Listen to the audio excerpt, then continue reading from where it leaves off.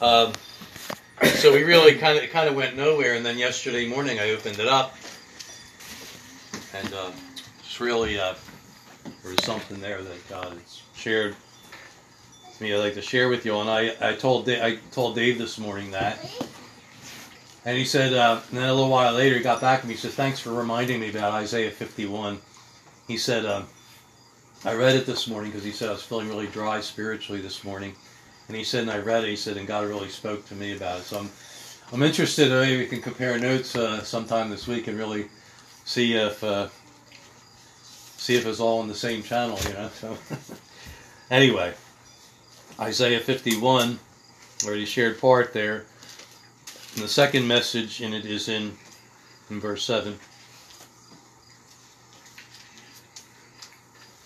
I'm not going to share the whole chapter because of time, but part of this, of what stood out to me, is begins in verse 7.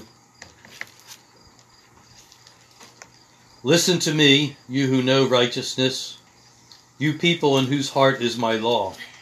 Do not fear the reproach of men, nor be afraid of their insults. For the moth will eat them up like a garment, and the worm will eat them like wool.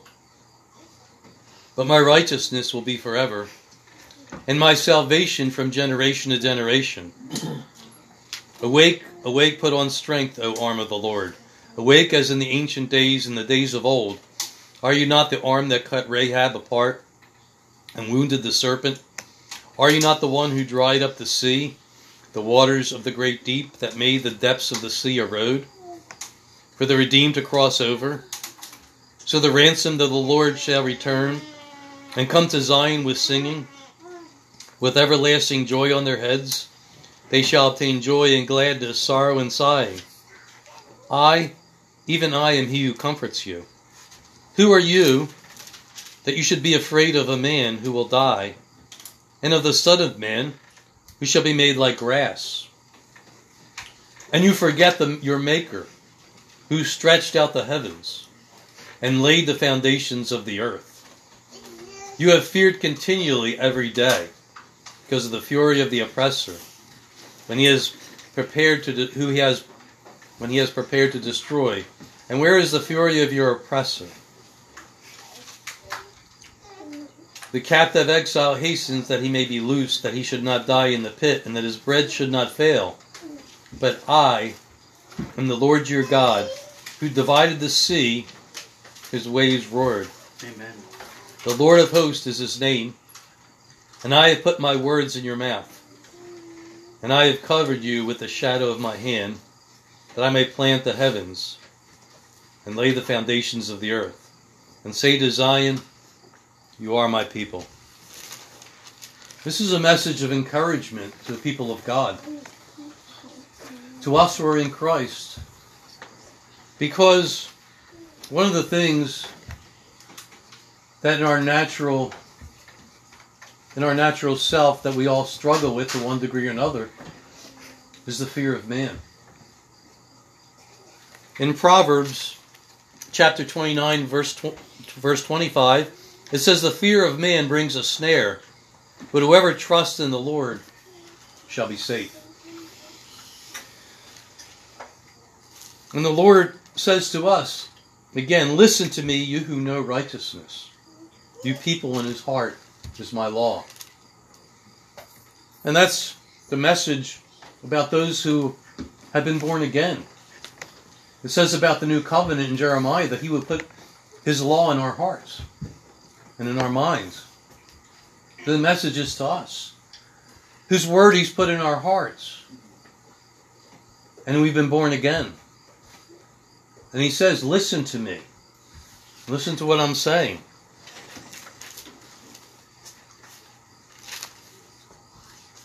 He says, do not fear the reproach of men, nor be afraid of their insults. You know, it says even amongst the priests in Jesus' time, and the Pharisees, and amongst a lot of the people in Judah, they believed that Jesus was the Christ, but they wouldn't confess him because they were afraid of their peers. They're afraid they're going to get kicked out of the synagogue. I mean, that was the center of Jewish society was the synagogue. There was a great cost to be paid. And they had the fear of men, and they said they loved Jesus. It said about them, they said they loved the praise of men more than the praise of God. The peer pressure formed who they became. And they were pressured, and they gave in to that pressure. But it says, don't be afraid of their insults, for their moth will eat them like a garment, and the worm like wool. The worm will eat them like wool, but my righteousness will be forever, my salvation from generation to generation. In verse 12, he continues that, where he says, I am him who comforts you. Who are you that you should be afraid of man who will die? You remember the words of Jesus. Don't be afraid of those who can kill the body. He said, but fear those who after are killed can cast both body and both soul, cast soul into hell. He said, he's the one who you should fear. Fear God, not man. And so, the Lord puts it to us here when he says, why are you afraid? Why should you be afraid of men who will die? And of a son of man who will be made like grass, and you forget the Lord your Maker, who stretched out the heavens and laid the foundation of the earth. It was God who made all of this. He is the Lord, the Maker of heaven and earth, and everything in it. And it goes on to talk about how he divided the Red Sea to let the captives of Egypt go out. And all the miracles he did in Egypt, how he destroyed Egypt by a mighty hand to take the prisoners out of Egypt and to bring them into the land of promise. He's still the same God. He hasn't changed.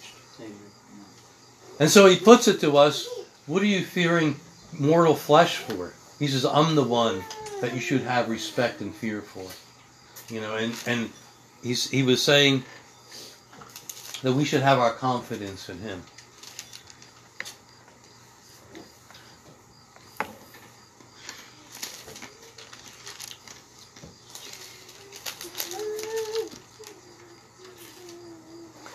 So from there we go to Matthew chapter 5.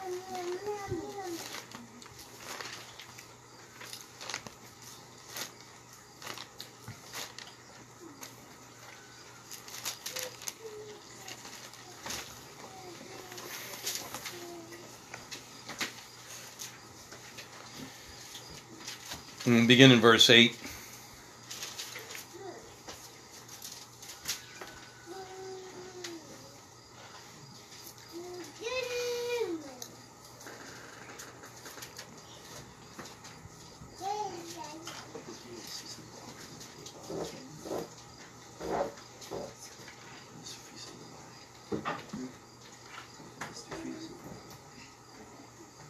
Blessed are the pure in heart, for they shall see God. Blessed are the peacemakers, for they shall be called the sons of God. Blessed are those who are persecuted for righteousness' sake, for theirs is the kingdom of heaven. Blessed are you when they revile and persecute you, and say all kinds of evil against you falsely for my sake. Rejoice and be exceedingly glad, for great is your reward in heaven, for so they persecuted the prophets who were before you. You are the salt of the earth, but if the salt loses its flavor, how shall it be seasoned? It is then good for nothing but to be thrown out and trampled under by the foot of men. You are the light of the world. A city that is set on a hill cannot be hidden. Nor do they light a lamp and put it under a basket, but on a lampstand, and it gives light to all who are in the house. Let your light so shine before men that they may see your good works and glorify your Father in heaven.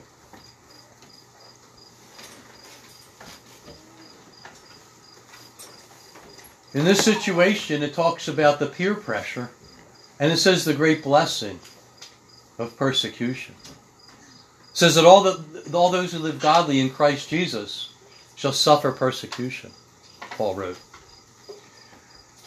And so,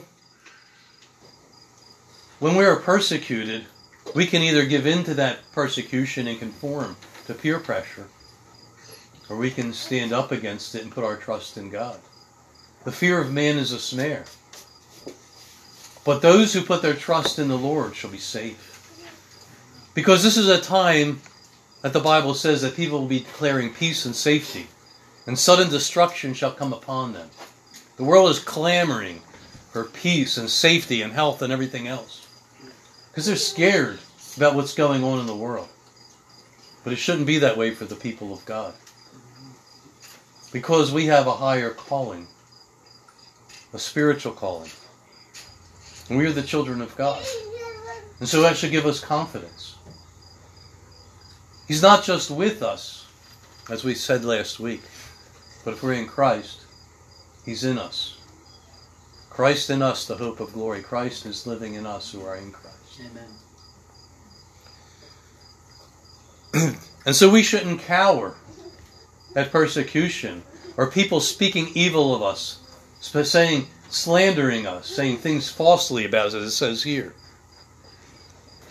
Have you ever been slandered as a Christian? I remember there was times as a young Christian, people slandered me, and I was like, I was ready to put up my spiritual dukes and ready to give them a piece of my mind and blast them with Bible verses and everything else. I never really felt that way, but I believe you.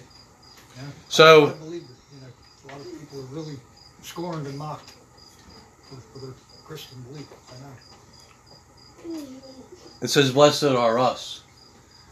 We don't have to be defensive about it. When God gives us an opportunity to give an answer to those who wanted to know the reason of the hope in us, or also, they think it's strange that we don't live the way they do, as Peter said. It gives us opportunity. But as we live this uncompromising life, it's us shining our light and being the salt of the earth. And he said we shouldn't hide it. We shouldn't cower under the pressure of what other people will think of us. He said, let your light so shine in the world around us, those who are in darkness. And we can be a lighthouse to those who are in darkness, no matter what they think of us. I remember, sometimes people of the world will speak evil of us.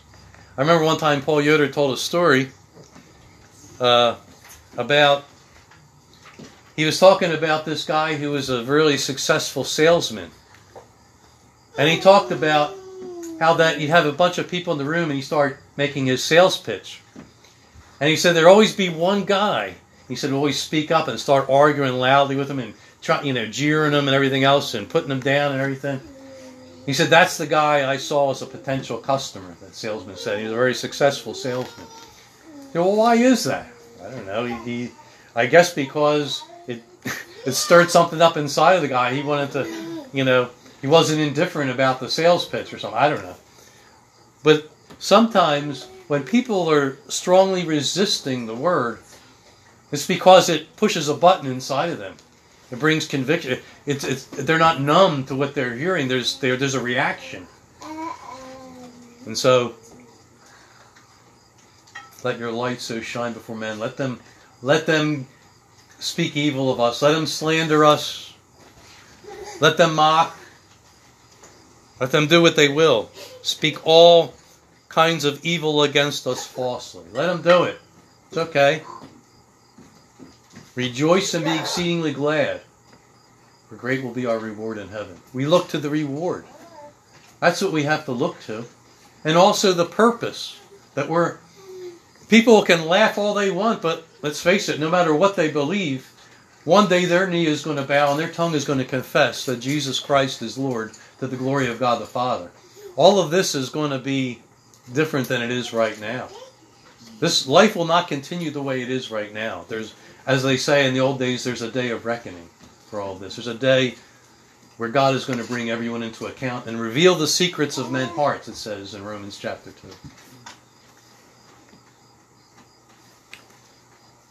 2.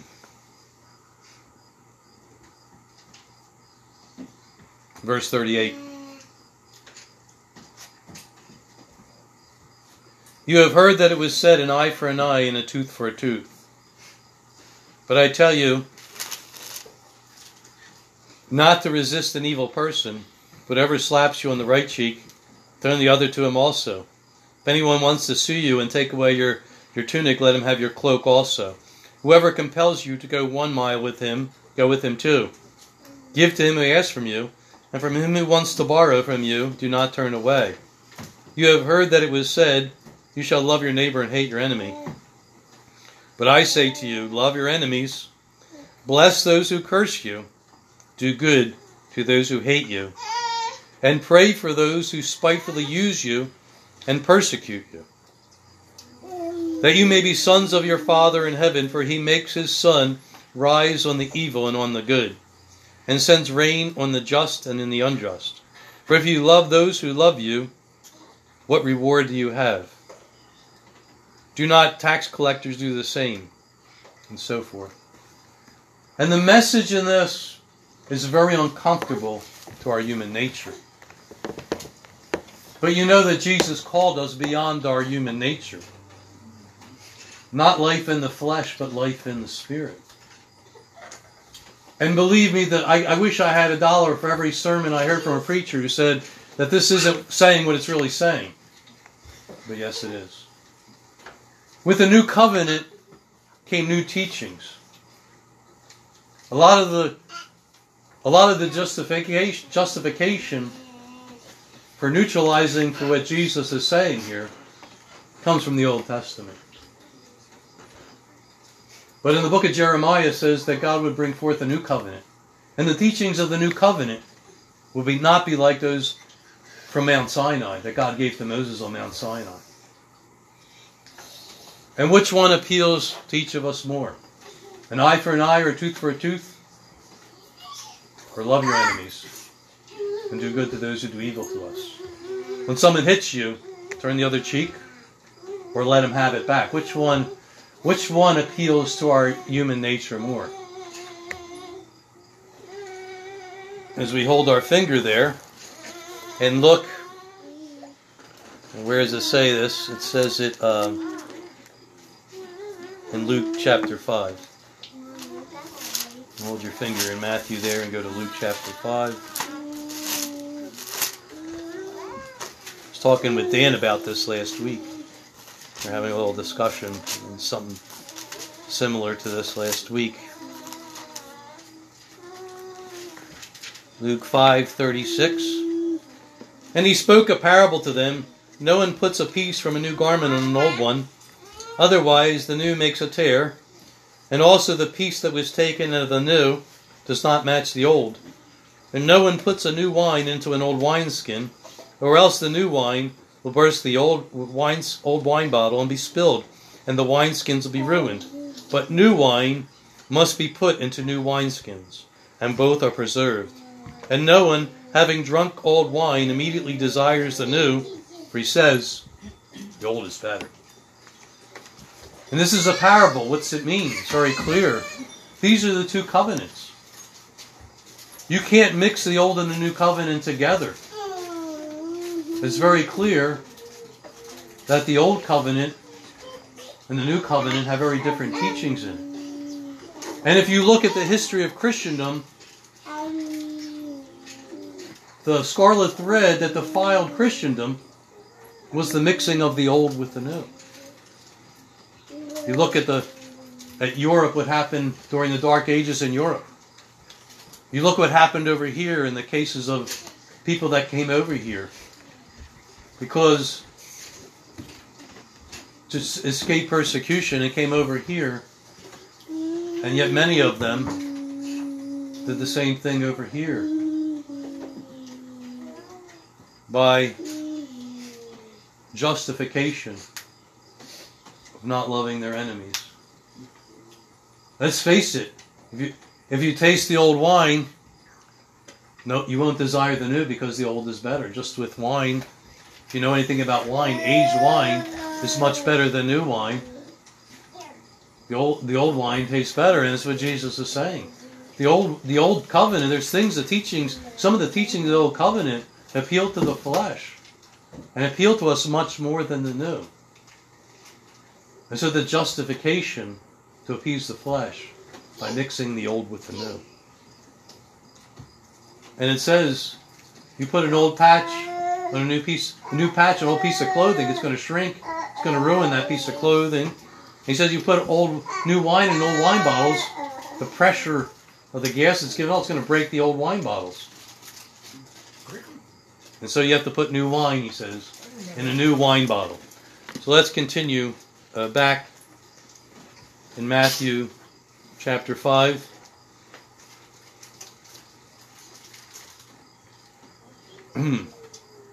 If anyone compels you, in verse 41, to go 1 mile, go 2 with him.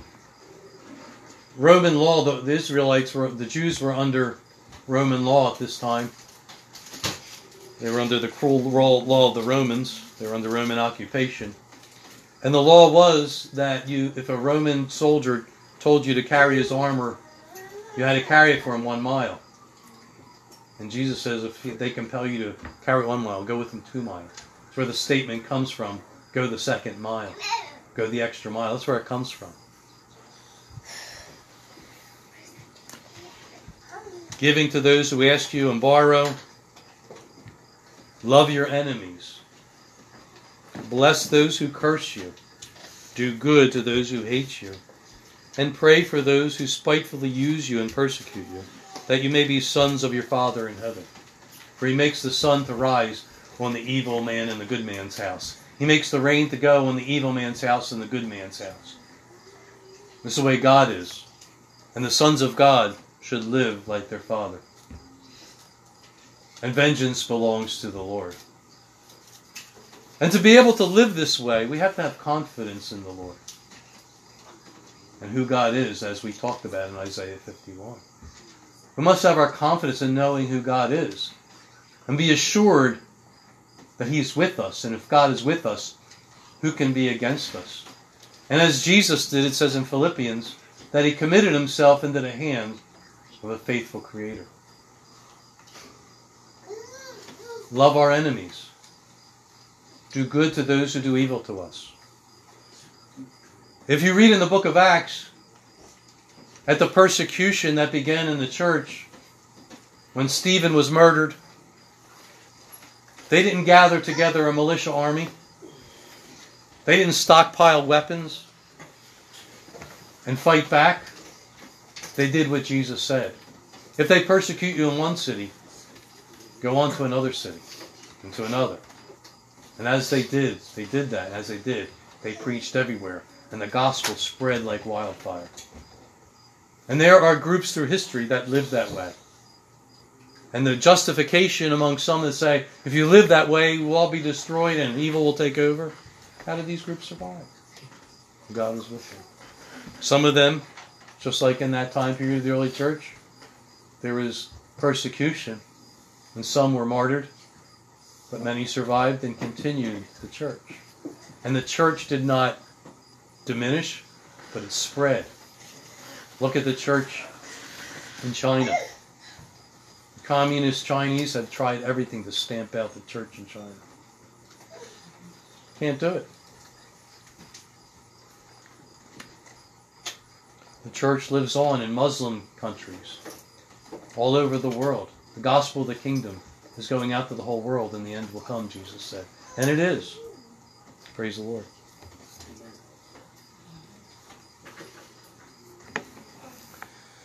So, the final thought I have before I turn it over to Dan is a continuation of this.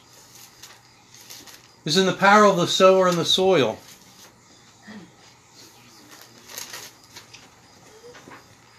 Where we come to the stony ground. Jesus talked about the seed being the Word of God. And He described the different soils. And different soils being different hearts. And when we come to the stony soil, Jesus, He explains what it is in Matthew 13:20. But he who received the seed on the stony places, it is he who hears the word and immediately receives the joy. But he has no root in himself, but he endures only for a while.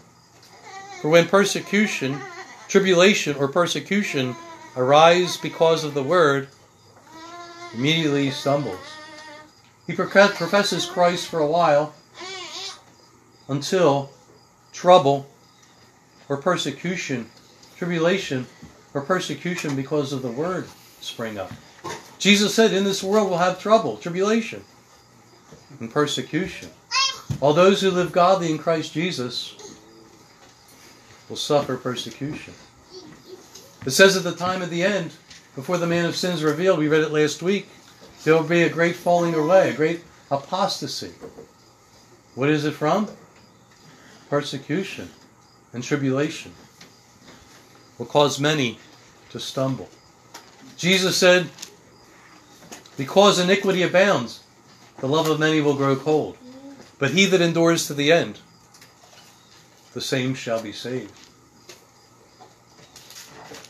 And so from there, we go to the Gospel of Mark, chapter 4. The same passage in Mark 4, and Jesus, as he gives the explanation, it's very similar.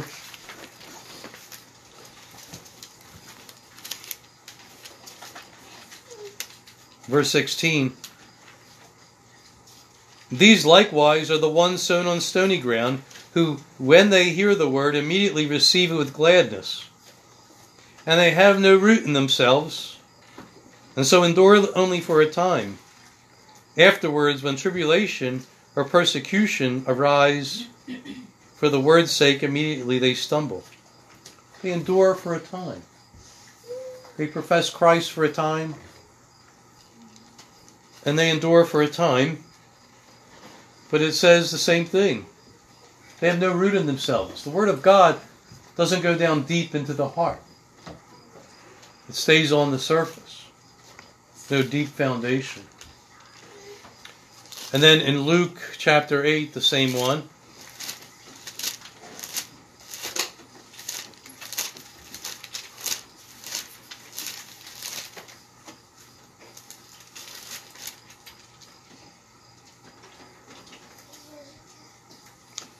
Luke 8:13. But the ones on the rock are those who, when they hear it, receive the word with joy, and they have no root, who believe for a while, but in time of temptation they fall away. There are those who believe for a while, it says. And we can analyze that 50 ways, but this is what Jesus said, so we'll just take it at face value. It says they believe for a time, but they give in to the peer pressure. They give in to the fear of man. They begin to fear what man can do to them. And it causes them to stumble. And they don't continue in the Lord. And it's tragic.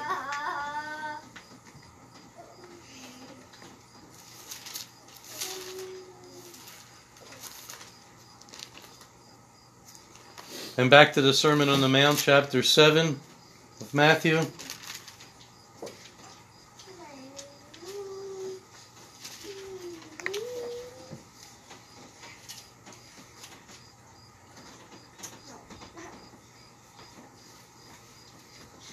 Verse 16. You will know them by their fruits. Do men gather grapes from thorn bushes or figs from thistles? Even so, every good tree bears good fruit, but a bad tree bears bad fruit. A good tree cannot bear bad fruit, nor can a bad tree bear good fruit. Every tree that does not bear good fruit is cut down and thrown into the fire. Therefore, by their fruits you will know them. Not everyone who says to me, Lord, Lord, shall enter the kingdom of heaven, but he who does the will of my Father in heaven. And many will say to me in that day, Lord, Lord, have we not prophesied in your name, cast out demons in your name, and done many wonders in your name? And then I will declare to them, I never knew you.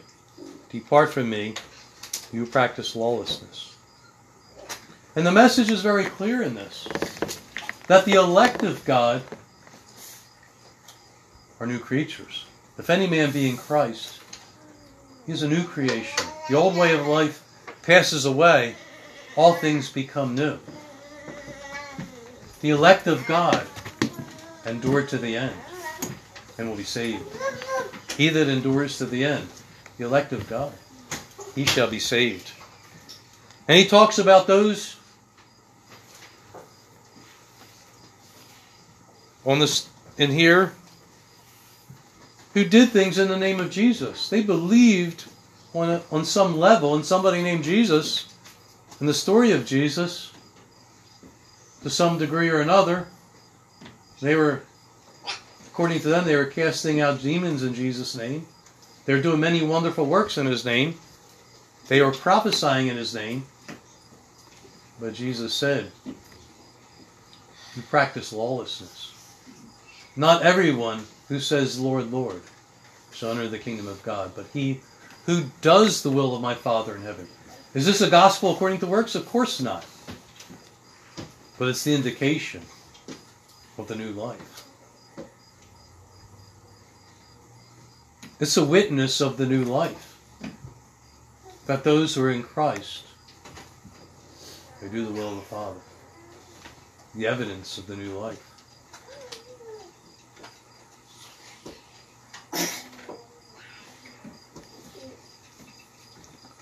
And so, that's the evidence in embracing the teachings of Jesus.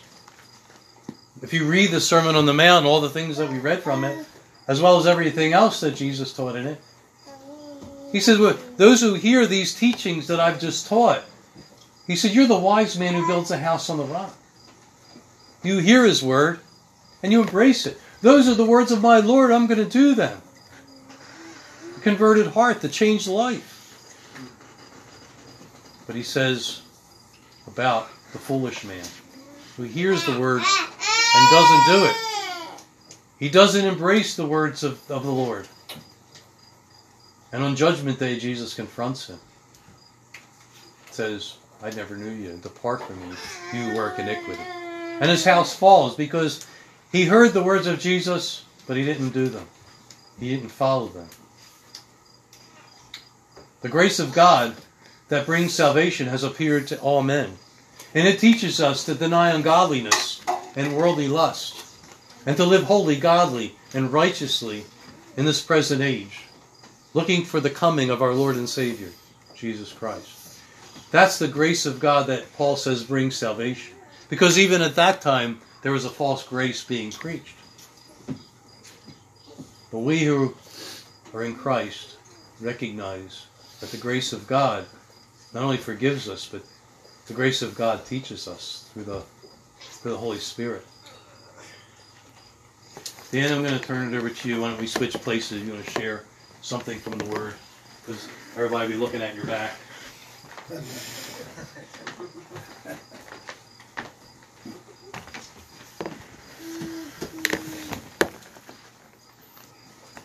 I'm thankful I can be here today.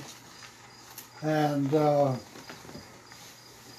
what Ron was talking about here is something that affects everyone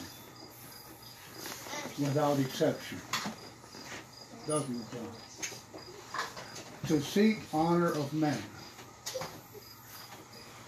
The fear of man brings a snare. We have to come to Jesus, and the beauty of coming to Jesus is coming to the one who truly loves you. Amen. There is no one on earth that loves as Jesus loves. I'm so thrilled with that thought. That when you can go to the best preacher in the country, the most eloquent, the most educated, and try to get advice how to deal with your problems. But none of them can deal with it and guide you as Jesus. When everything is said and done, at the end of the day, we go to Jesus and He understands us. He understands me better than anybody else. And I love that. And that means what Jesus wants out of us is a relationship with Him. Daily coming to Him, and seek Him for whatever troubles you. You can't run down the road to the neighbor every day. Hey, this happened to me, and what do I do now? You know, or the preacher, or go, you know, whatever. But a relationship with Jesus is the key to eternal life, because He loves us. I don't think we can overemphasize how much He loves us. Now we're all of us here are heading somewhere, and it depends on how important it is to be free from myself, to do God's will. How important is that? How important is that to Jesus? It's everything to Him. He wants to give us everything, but we must give up everything. We must be ready to forsake all to follow Him. But we all have a life we want to live, don't we? And we can be somewhat like Achan when he took some things out of Jericho when the walls fell down, and he hid them under the ground in his tent. But you know what? That affected the whole Israel. You know what we can do, how we can bless each other the best? By being faithful in our personal life. That's how we can bless the others. If we have some hidden thing that we're holding on to, we don't want to give it up. I have a life I want to live here on earth, because I live here on earth, I see what's on the earth, and I can have so that this is what I want, this is, you know, whatever it is. But how blessed it is to just give everything up and just let Jesus be Lord. Because how far do I get in the Christian life and the Christian growth, Christian development? It's based upon how completely given up I am to Jesus. And His Word is here. And the Holy Spirit He gives us to guide us through His Word so we can understand it. And that's really, really important. I was thinking about, as Ron was talking, there's different scriptures came to my mind. And one of them is in John chapter 5.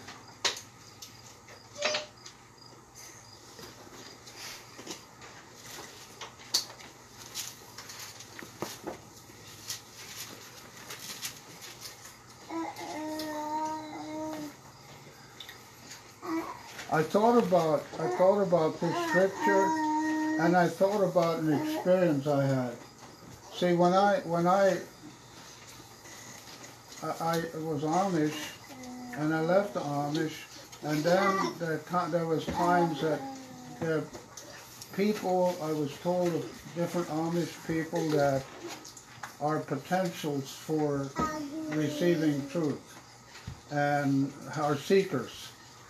And there was a man that was a seeker, or at least he had questions about his relationship with God and being Amish and so on. But he had a wife who was a strong Amish person. No way are we leaving the Amish. No way, no way. And I went to visit him. And I was told afterwards that that evening, when I spoke to him, he made excuses.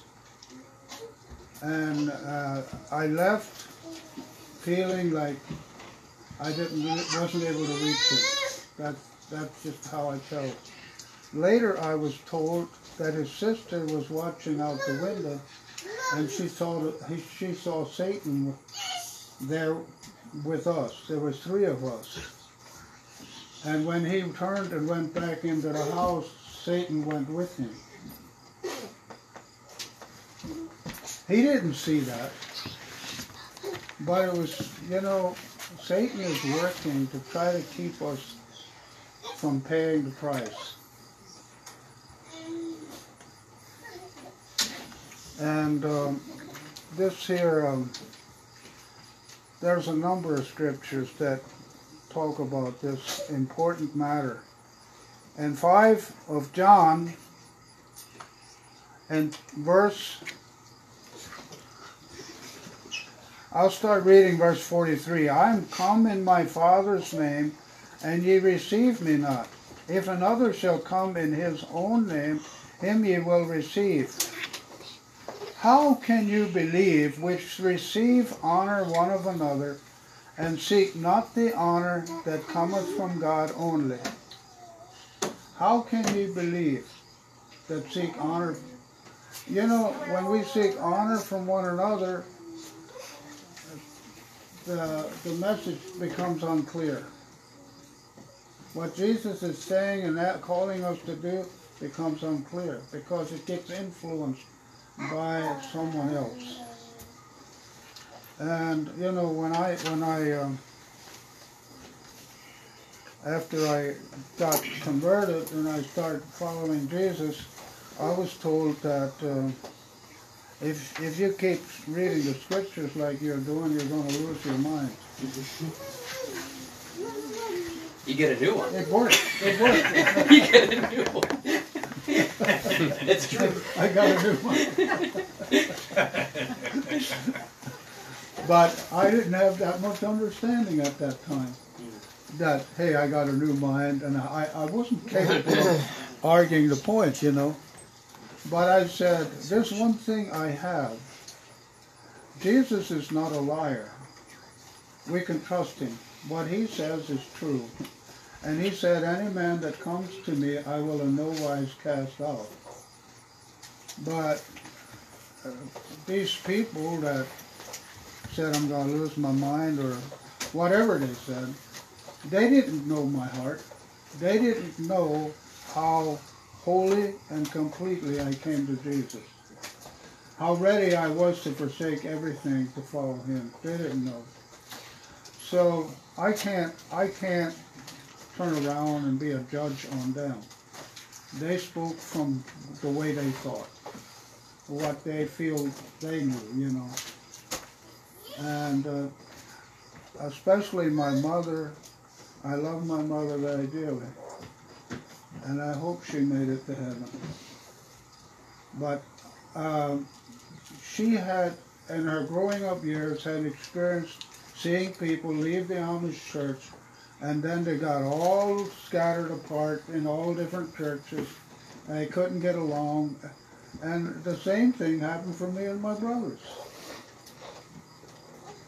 It really did. I got rejected from my brothers because I believed what the Bible said. Now, isn't that pretty boastful, you know? Doesn't that sound boastful? But, for example, I believe that Jesus was tempted in all points like us. I believe that, why? Because it said so. You know, but I wasn't allowed to believe that because that's deception, because he's God, he's not like us. So he couldn't be tempted like us. Right? I mean, I was challenged to the very core of my being that what I believe is just wrong. It's not right. But I hung on to the one that saved me. That's Jesus. He came into my life to teach me. Nobody else came into my life to teach me before him. Yes, I heard all the doctrines of the church and how I should live and the rules I should obey and all that, and everything will be fine. But it didn't give me peace. It didn't liberate me. It didn't help me find assurance and consolation. And that I found in Christ. Now you can do the same. But how much how much interest do all of us have in being saved to the uttermost? In Hebrews chapter 7 verse 25, it says, He is able, I'll read it then, Hebrews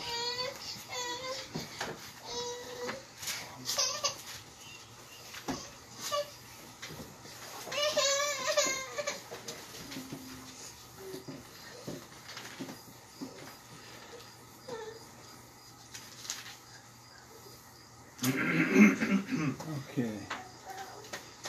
Wherefore, He is able also to save them to the uttermost that come to God by Him. That's Jesus. Seeing He ever liveth to make intercession for them.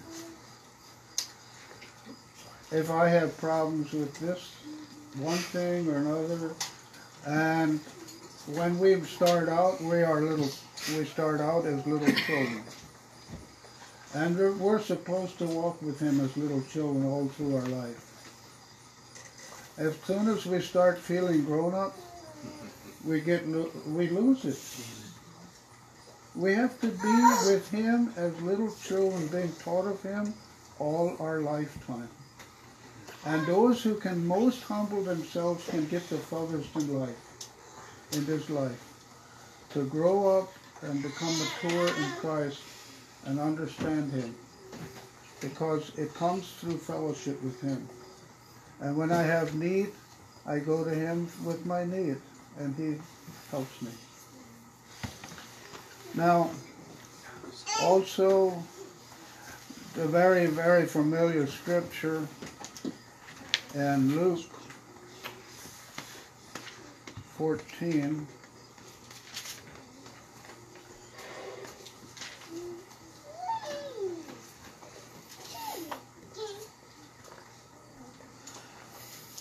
just as I'm looking for this, verse 26.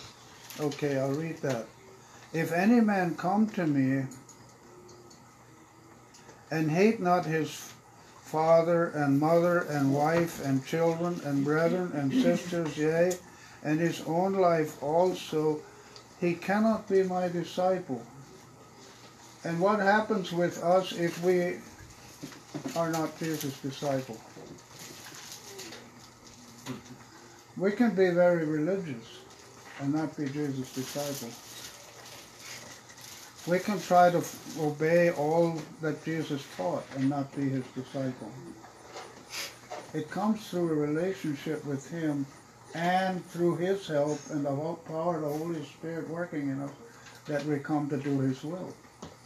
We are created in Christ Jesus unto good works. And so He's the one who does the work. All we do is surrender our will to Him and obey what He says, because that's the way we gain victory over the feelings that try to keep us in bondage. So my mother, my father, my brother, my sister, my wife, my children, all would like to spare me from some of the things that I have to suffer to be a true Christian. Oh, you don't have to be that radical. You understand? We don't have to be that radical. Now, you don't have to be that serious. That's just how it is with the human race. We try to. Our love is muddy water. You know, like muddy water. It's not pure love. True pure love is when you love someone enough that not deceive them in thinking they don't have to go through something to be a Christian that they have to go through. So I will also turn to 2 Peter. We have to be free from man to walk with Jesus. And you know, after I gave my heart to the Lord, I found out how bound up and in bondage I am to man. It bothered me so much. Just even to give my testimony. It was just so hard. I was constantly worried about what people think of me. I wasn't free at all. And I could have said, it's useless, it's hopeless, I'm never going to be able to be free. I could have really felt justified to say that, because that's exactly how my condition was. But I didn't trust my reasoning. I said, God, this fear of man is sin. It's wrong.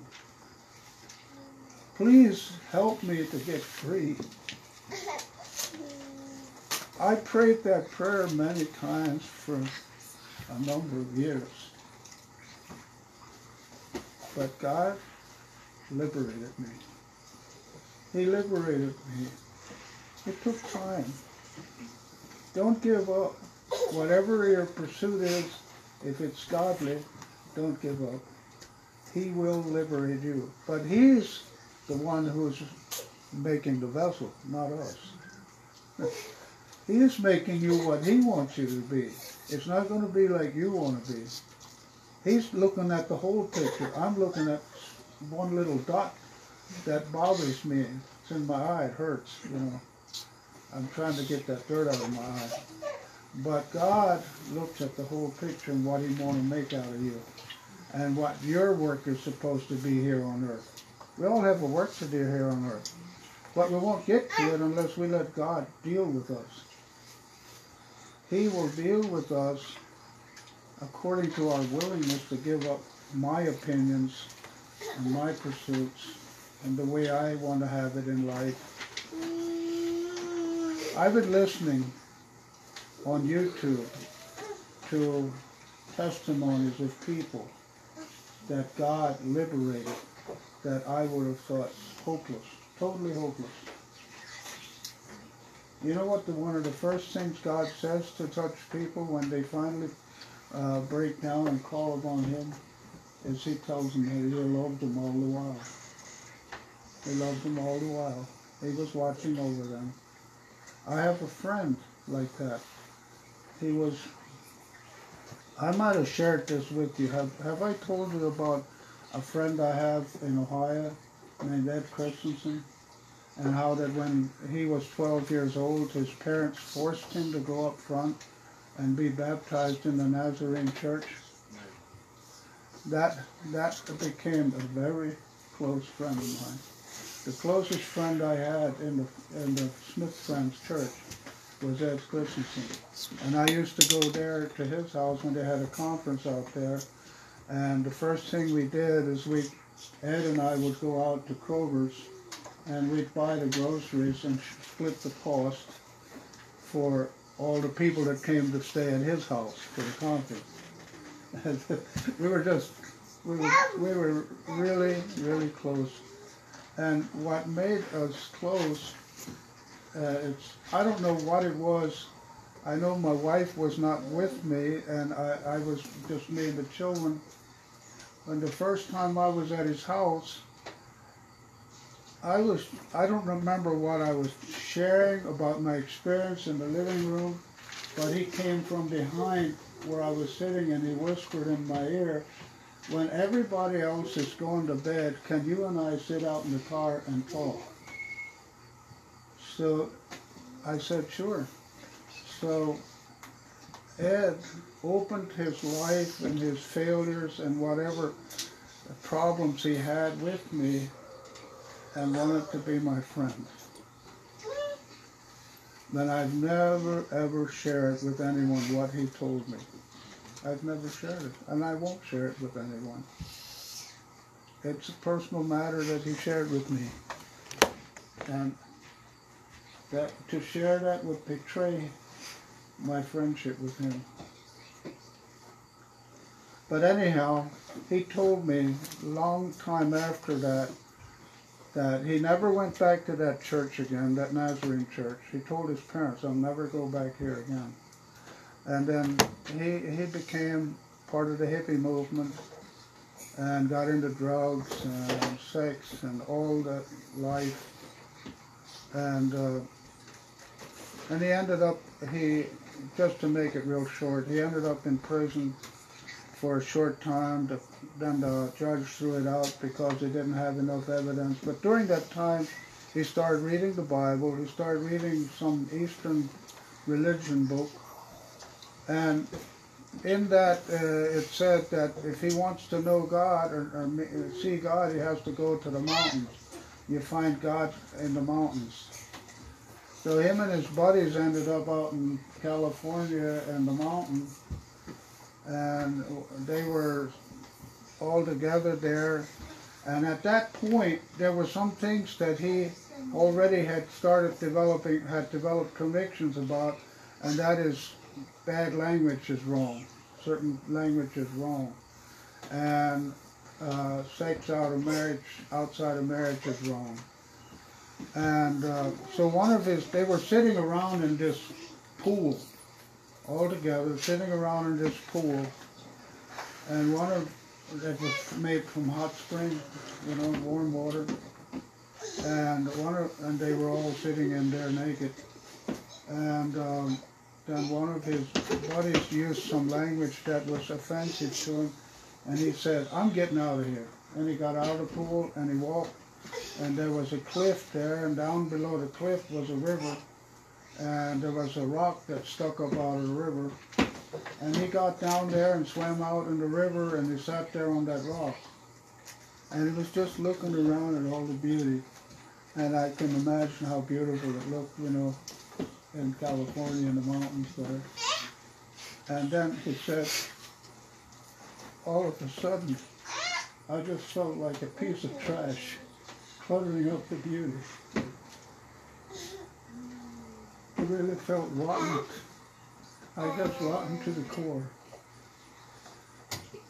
And he began to cry.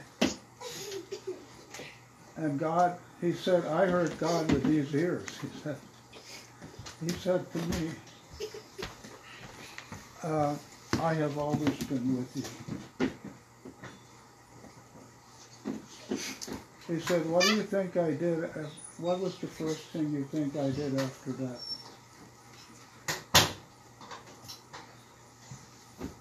What do you think he might have done? I didn't know. I had no answer for that. He said, I swam out and put my clothes on. That was in my mind, but I thought that was more.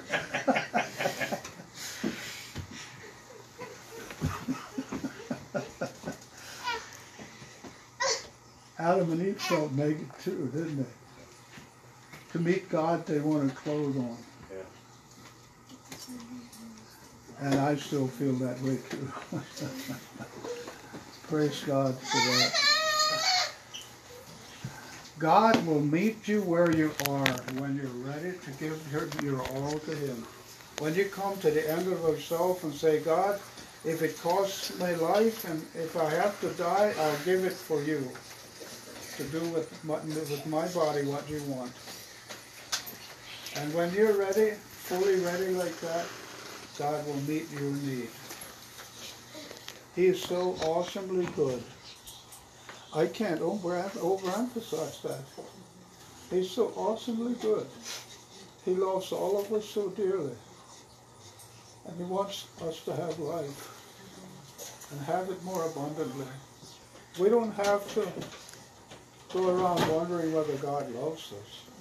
He's proven that on the cross. I've read the story of or listened to the man that said he took me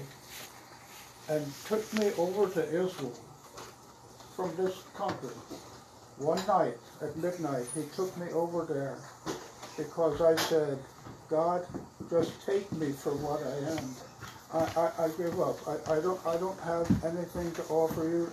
My body, if you can do something with me, I'll give it to you.